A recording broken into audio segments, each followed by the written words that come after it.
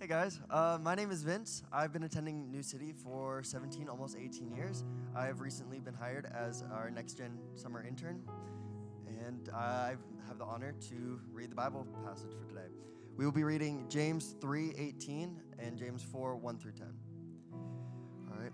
And those who are peacemakers will plant seeds of peace and reap a harvest of righteousness. What is causing the quarrels and fights among you? Don't they come from the evil desires at war within you? You want what you don't have, so you scheme and kill to get it. You are jealous of what others have, but you can't get it. So you fight and wage war to take it away from them. Yet you don't have what you want because you don't ask God for it. And even when you ask, you don't get it because your motives are all wrong. You want only what will give you pleasure. You adulterers, don't you realize that friendship with the world makes you an enemy of God? I say it again, if you want to be a friend of the world, you make yourself an enemy of God. Do you think the scriptures have no meaning? They say that God is passionate, that the spirit he has placed within us should be faithful to him, and he gives grace generously. As the scriptures say, God opposes the proud, but gives grace to the humble. So humble yourselves before God. Resist the devil, and he will flee from you. Come close to God, and God will come close to you. Wash your hands, you sinners. Purify your hearts, for your loyalty is divided between God and the world. Let there be tears for what you have done. Let there be sorrow and deep grief. Let there be sadness instead of laughter, and gloom instead of joy. Humble yourselves before the Lord, and he will lift you up in honor. Thank you.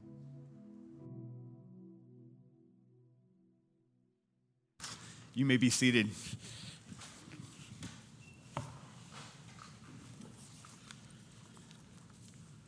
Well, good morning, New City. I'm Gabe. I'm one of the pastors here, and if we haven't had the pleasure of meeting, I hope we get a chance to do that this Sunday or maybe in one of the weeks to follow. Today, we are continuing our series in the book of James, and I know that you had all expected to hear from our brother Rodney Gray, as had I, but unfortunately, he lost his voice on Wednesday and was unable to speak, so I'm standing in his stead today, but we are so honored to just bless Rodney and Jacqueline today on their last official Sunday here, but this isn't the last you'll see of the Grays. They'll be back visiting with us, I hope, quite frequently. And they'll join us after the 11 o'clock as well. But I hope you get a chance to just talk to them today. And we're going to spend some time at the end of the service just praying for them and blessing them today. Well, I thought the passage today was apt for the place that we find ourselves as a community, because it's really a passage about community. You know, in the book of James, it's a book of wisdom that's really showing us what it looks like to fully live out the gospel. When we fully live out the gospel in our lives, like what does a life transformed by Jesus look like on the ground in real life? But the nuance today is that the shift is that kind of in the background of James all along, there's this look at what does the community look like, not just the individual life, but the community life. But today, kind of that picture of community life with Jesus comes to the forefront of the passage. And so we're going to be taking a look at God's vision for Christian community today, which I'm really excited about because that's a passion of my heart. And as I was thinking about this passage, a recent memory came to mind, something that happened in my yard that wasn't my favorite time of things that have happened recently. But anybody have a Bradford pear tree in your yard? Oh, I hear moans. Oh boy, yeah, we know the Bradford pear. The Bradford pear emerged, I think, like in the 1980s as like God's gift to suburban America. That, you know, you can plant this tree and it sprouts up like almost instantly and it's beautiful and has all these flowers. But the problem is it's not made for the environment, the context of Charlotte or of North Carolina. And so it actually is a fragile tree. And when it gets too big too quickly, it snaps and it breaks. And so I was actually standing in my yard. I was grilling out, had my little dog. I have a little, if you haven't seen a picture, I'll show you sometime soon, but he's a little 12-pound toy poodle. He's standing there, we're grilling out, and we just hear this crash. And I go run around the corner, and our Bradford pear had fallen over on our brand new fence, which was amazing. That was awesome. And I was standing out in the yard, and I was looking at this tree and thinking, such a shame, this beautiful tree, and now I have this mess to clean up. And it was one of those moments I just took, and I'm like looking around my yard, and I noticed on the other side there's a smaller, like little cypress tree I just planted, and apparently I didn't do a great job because it's like leaning over, it's sticking out of the dirt over there. And I thought, man, that's another thing I got to get over there and fix. And then I kind of looked from there to the one tree I have in my yard that's like still standing and looks nice, and it's this oak tree. It's this oak tree. And, as I looked at those three trees, I don't know if you've ever had a moment like this where you just, like you're standing in a place and you're seeing something and you sort of have this epiphany, this realization. And the realization I had is I thought, this is like Christian community, isn't it? Some community that, it's not planted in the right place. It's not quite right for the context. And so, it looks beautiful for a little while, but then the storm comes and then it falls over and it breaks. And the little tree is like a community that's planted, but it's planted too shallowly. The roots never take root in the soil and it just falls over. And then there's this magnificent oak tree. And I found myself thinking, man, what if our church looked like that oak tree? Deeply rooted, beautiful. If you've ever seen an oak tree, it provides life for everything around it. In fact, it provides so much life that in the spring, little shoots of little trees appear all over the yard because it can't help but multiply. And I thought, what a beautiful representation of what community ought to look like. Well, James gives us such a vision for Christian community in chapter 3, verse 18. And when you read this verse, you might not think of it like this is a picture of community, but I want to explain it because I think it's quite beautiful. He says, and those who are peacemakers will plant seeds of peace and reap a harvest of righteousness. And those who are peacekeepers will plant seeds of peace and reap a harvest of righteousness. What is he saying? Well, I want to hone in on a couple of words. The first word is the word righteous. What does the word righteous mean in the scriptures? It means to be made right. And in this case, it's talking about relational rightness. And there's really three kind of spheres of rightness in relationship that we're talking about here. We're talking about first, right relationship with God. That comes as no surprise, right relationship with God. Second, right relationship to yourself. Because I think most of us, when we're laying in our bed at night, alone and honest, we know we often don't have a right relationship with ourselves. We often haven't dealt with our stories in the way that we ought to. And then finally, it means right relationship with others. And it's really that third aspect of righteousness that we're going to talk about today, because I think that's the emphasis of our text. So it says, those who are peacemakers will plant seeds of peace and reap a harvest of righteousness. So it's a picture, it's an image, just like the tree in my yard of, like, what does it look like when relational rightness is springing up in your life? What does it look like when your relationships are reaping a harvest, that they're fruiting, that there's life flowing out of everywhere? And how do you achieve that? And he gives a clue. He says, the seed of relational rightness is peace. It's peace. And he said that the people who give the peace are the peacemakers. And so he's pointing us to something, saying, if we want to experience the beautiful community that we long for, if we want to experience a community that looks like that oak tree, that's vibrant and rooted and it's not going anywhere and it's reproducing life all over the place, then we have to plant seeds of peace and we have to be ourselves peacemakers. And so this is God's vision for community, and it's a beautiful vision, and I think it's a vision of something that we all long for. I think it's part of why you're all sitting here this morning. A few more words on community is that if you think about it, community is prime reality. What do I mean by that? I mean that God himself is the perfect community. Father, Son, and Spirit. God did not create the world. He did not create you and I because he was lonely, because he had need. He created out of an abundance of life. And the abundance of life was the perfect community that exists in the generous, loving, giving relationship that exists between Father, Son, and Spirit. And that's the very nature of God. And so Prime Reality is actually the most beautiful community you could ever imagine. And because of that, the place that we're invited to become truly human is in community. In fact, it's impossible to be fully human outside of community. And that's why Jesus says, where two or more are gathered, there I am.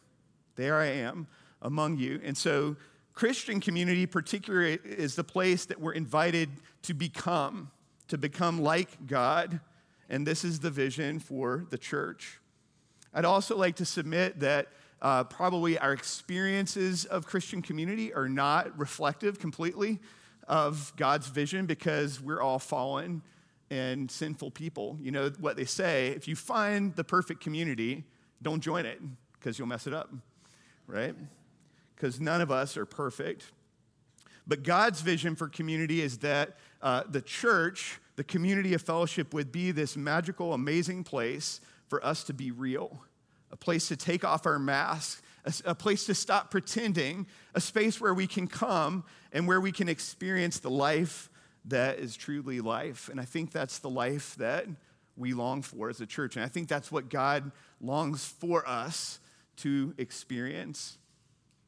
Well, if that's the thing that God wants for us and it's the deepest longing of our own hearts, then the second question is, what keeps us from community? What keeps us from community? And I think the answer is in the next verses of James.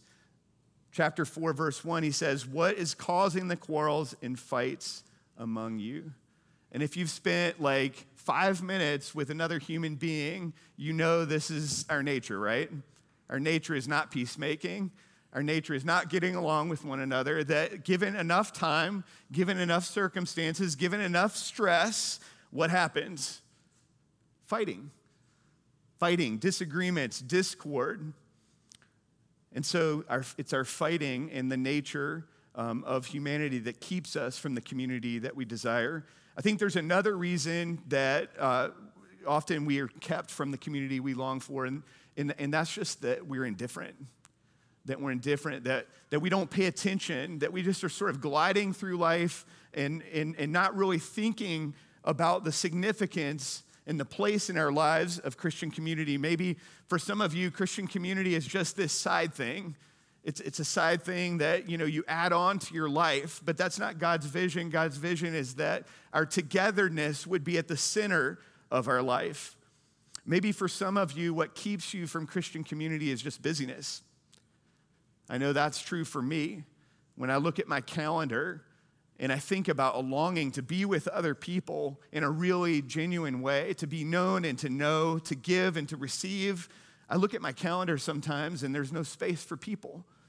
And maybe that's true for you too.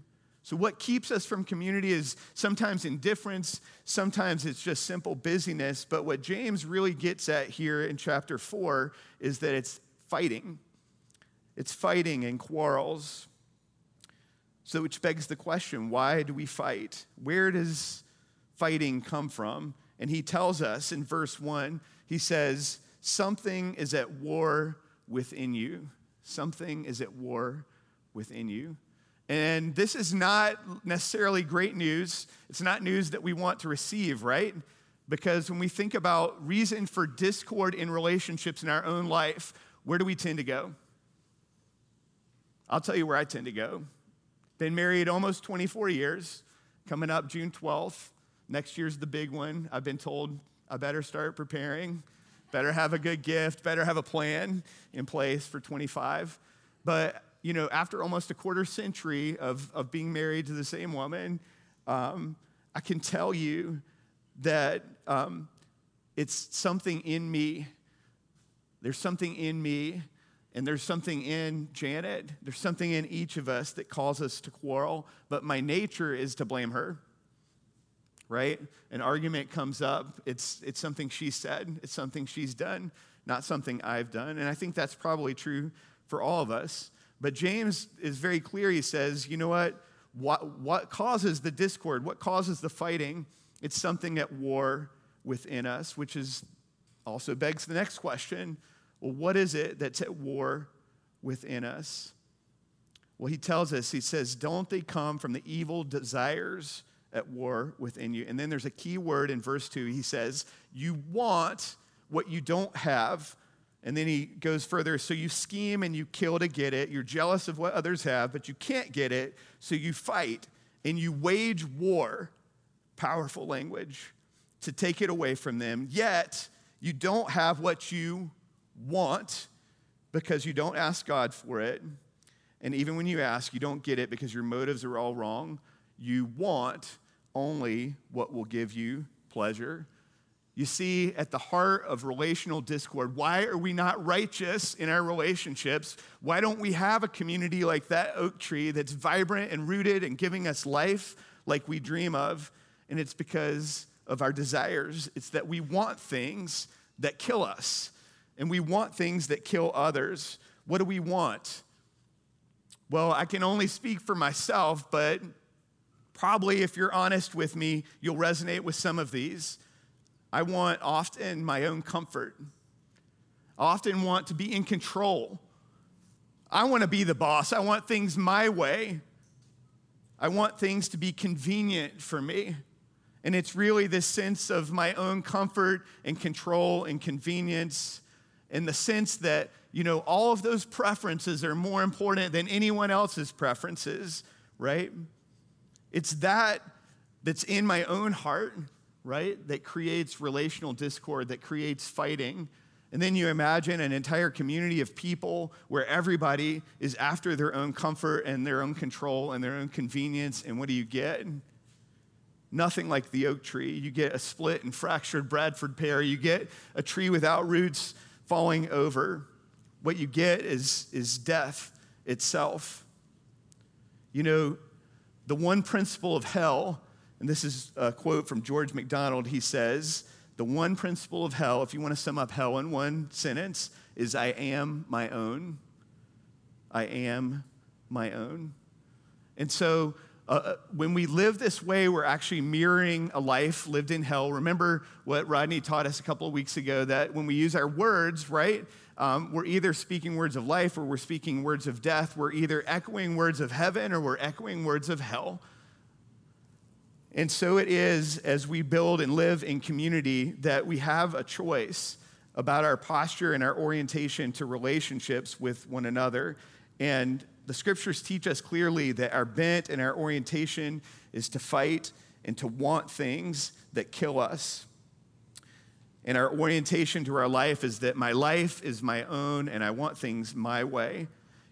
Further in the passage, James tells us that there's this dichotomy between pride and humility, and that it's our pride that leads to the discord in our relational lives. Well, I want to talk for a minute about what is this orientation where I am my own, where pride rules, where relational discord is the order of the day. What does that look like more precisely? And I don't know if you guys have followed this in the news or not, but one of the most prolific, if not the most prolific, Christian writers in the Western world, pastors, speakers, Tim Keller, actually passed away this week after a vibrant ministry preaching through the scriptures his whole life. And certainly he's one of my heroes of the faith. And so I thought, today I have to honor Tim Keller and quote him at least once. And so Tim Keller, when he wrote a sermon on this passage, he actually quoted one of his heroes in the faith, Jonathan Edwards, and he describes what this life of spiritual pride looks like. And I just want you to listen to this, and I'll be candid with you that as I read this and as I was studying, it was very hard for me to read this because so many of these things resonated with me as ways that I'm inclined to be oriented in relationships. He says, first of all, spiritual pride makes you more aware of others' faults than you are of your own. But humility disposes you to be far more aware of your own faults than others. Does that resonate with anybody? That you're really aware of what's wrong in other people, but not so much aware of what's wrong in you. Secondly, pride leads you, when you speak of another's faults, to have an air of contempt and disdain. But humility, a humble person, means whenever you do speak of people's faults, you only ever do it with grief and mercy. Contempt and disdain.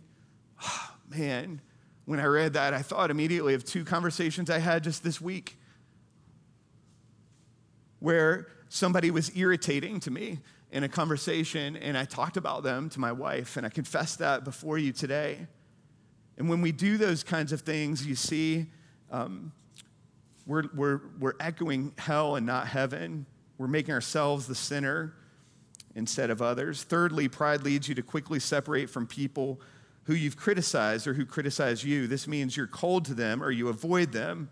But spiritual humility means you stick with people even through difficult relationships. You don't give up on them. Isn't that what you long for? When you join a community, when you're part of a family, don't you long to be in a place where people don't give up on you? Where people don't turn their back on you and hate you and have contempt for you just because you're irritating to them? It's what we all long for, but we do these things to others. Fourthly, a proud person is dogmatic and sure about every point of belief. Proud people cannot distinguish between major and minor points of belief because everything the proud person believes is major. John Calvin had a friend named William Farel, and at one point he was very candid in one of his letters and said, Farel is always fighting with people because he can't stand to be contradicted. All of your beliefs, the major ones and the minor ones, is a major belief. Fifthly, a proud person either loves to confront because you like winning, or proud people refuse to confront because you don't want criticism and controversy. But a humble person confronts when it's necessary. If you overlove confronting or hate confronting, if you do too much or never do it because you're afraid, you're not humble. Humble people confront necessarily. Proud people confront too much or too little. And maybe that's you. I find myself not wanting to confront, and I always thought that was a point of valor. Like, look at me. I'm good and spiritual because I don't like conflict. But as it turns out, it's an indication of a sinful heart. Sixthly, Edwards says, a proud person is often unhappy and sorry for himself. Here's the reason why. Proud people are filled with self-pity because first, they're so sure they know how life ought to go. And secondly, they're sure they deserve a good life, but humble people say, I deserve to be cast off, but only by God's grace am I living. I don't know if any of that resonates with you. It resonated certainly with me, that we all contribute to relational fracturing, right? And so if we left the message there, it would be a hopeless message. You would go home and I don't know what you would do. Probably you would fight and you would argue and you wouldn't have hope. But there is hope. The summary of all that, and this is what Keller says, is he says it's either my life for me, that's our one choice to be oriented in our relationship, that my life is all about me, or my life is for your life. My life is for your life. And I just want to pause here and just ask for a moment, what would it look like in your relational world, in your home, with your family, with your children, with your loved one, in your workplace, with your neighbors? What would it look like in our larger community if hundreds of times a day you made the decision that, you know what, I'm not going to be oriented in this way of my life for me, but instead I'm going to be my life is for other people. That no matter how irritating people were, no matter how difficult circumstances were, what if you made the tiny choices 100 times a day to say, you know what, I'm going to lay down my preferences. And I'm going to assume that other people are more important than I am. You know, I'm going to lay down my privilege. I'm going to lay down my wealth. I'm going to lay down my convenience in all the small and subtle ways that we could do that in our lives. And, you know, when we leave that at a theological abstract realm, or we say, you know what, as a community, let's just do good works and whatever, then it really doesn't have any power. But if you begin to think about it in the inmost places of your relationships, It's an incredibly shocking idea. And I was moved by it. I was convicted by it because I'd thought about my own marriage. I thought about my relationship with my 16-year-old. And I thought of all the ways, just in the last week as I was studying for this message, that I didn't do that. That I got my way. You know, there's too many things on the kitchen counter and I don't like it that way. And so y'all need to stop what you're doing and you need to come in here and you need to clean up. Or, you know, I don't want to eat that for dinner. I want this. It's the small petty things, but when we live a life where life is all about us, where it's all about our control and our comfort and our convenience, we echo the words of hell that we are our own, that our life belongs to us, and we can never achieve the kind of community that we long for. So what's the answer? How do we get there? How do we achieve this life that's for other people? And James doesn't leave us hanging. He gives us indication, and it's really in verse 6. And this is the most important verse in this whole passage. So if you don't catch anything, catch this. He says, and he gives grace generously. He gives grace generously. And just talk for a minute. What is grace? Grace is unmerited favor. It's getting a gift that you did nothing to receive. And this is God's heart toward you.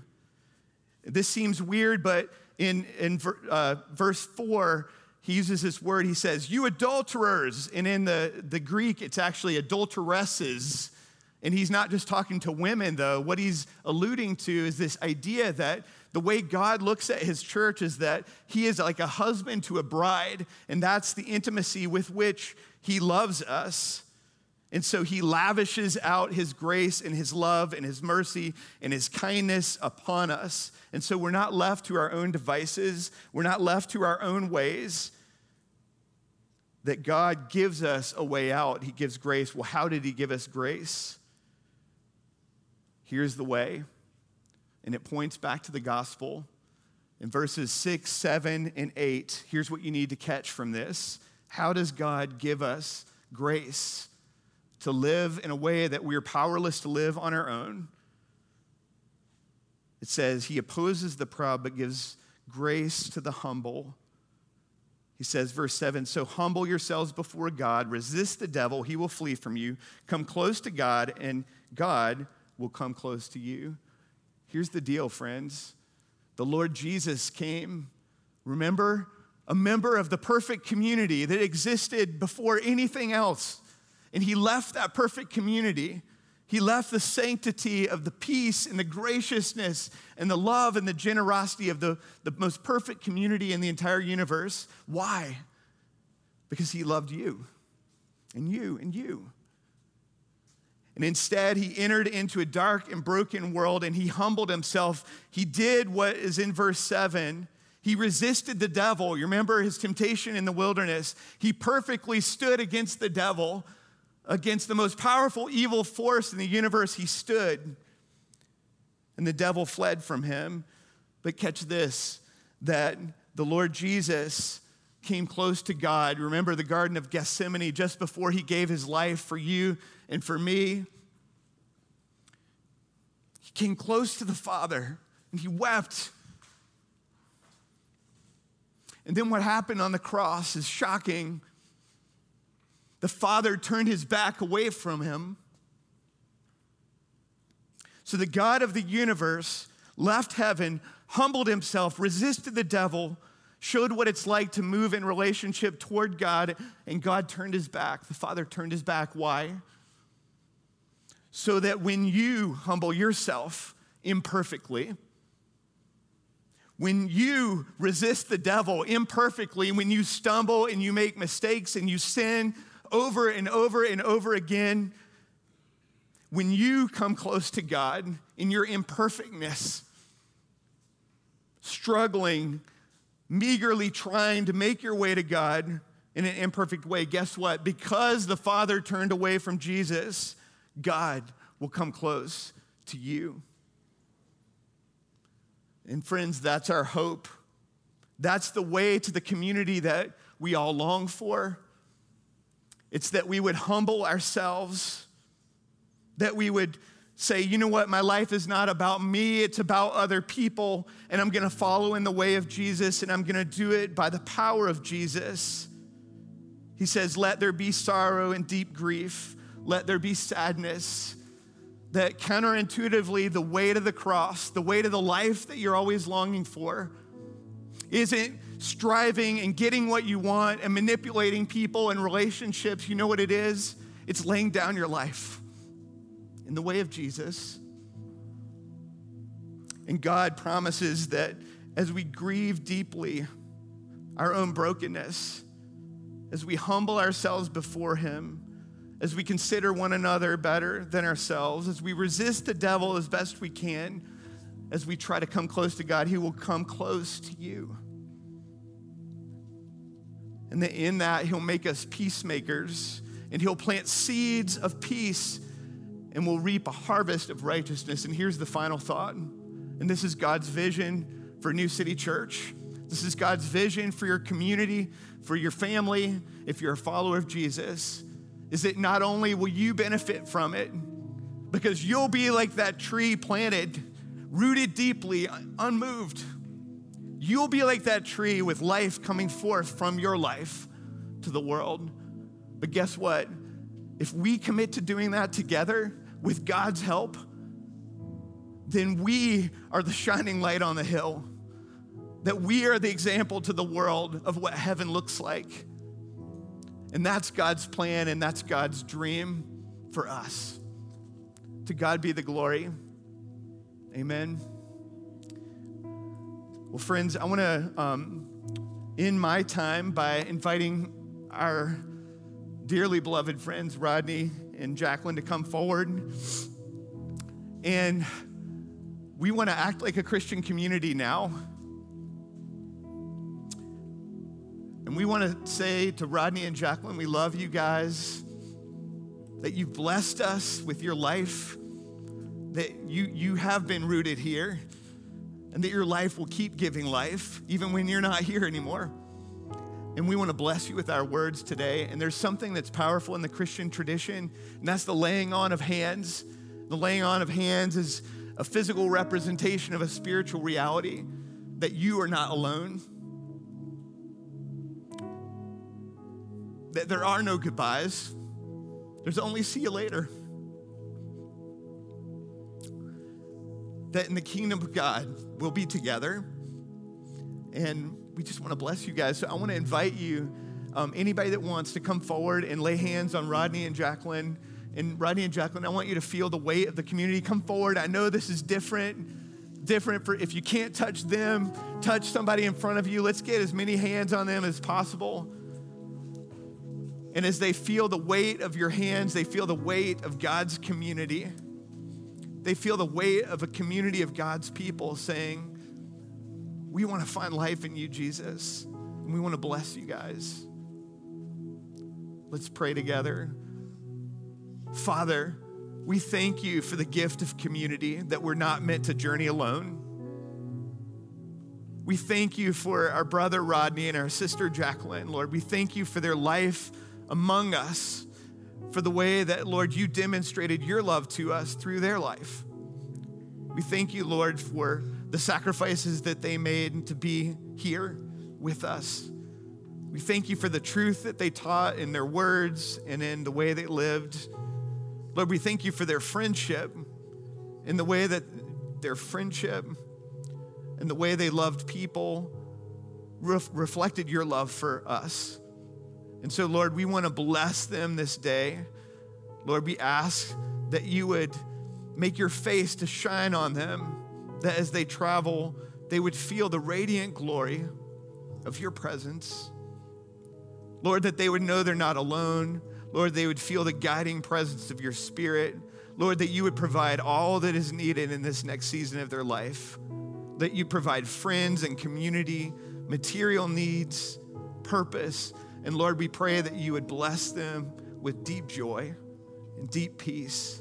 And Lord, we pray that we would send them in a way that'd be pleasing to you, in a way that they would remember that they are deeply loved. And so, Lord, we thank you for this day and for who you are. In Jesus' name, amen.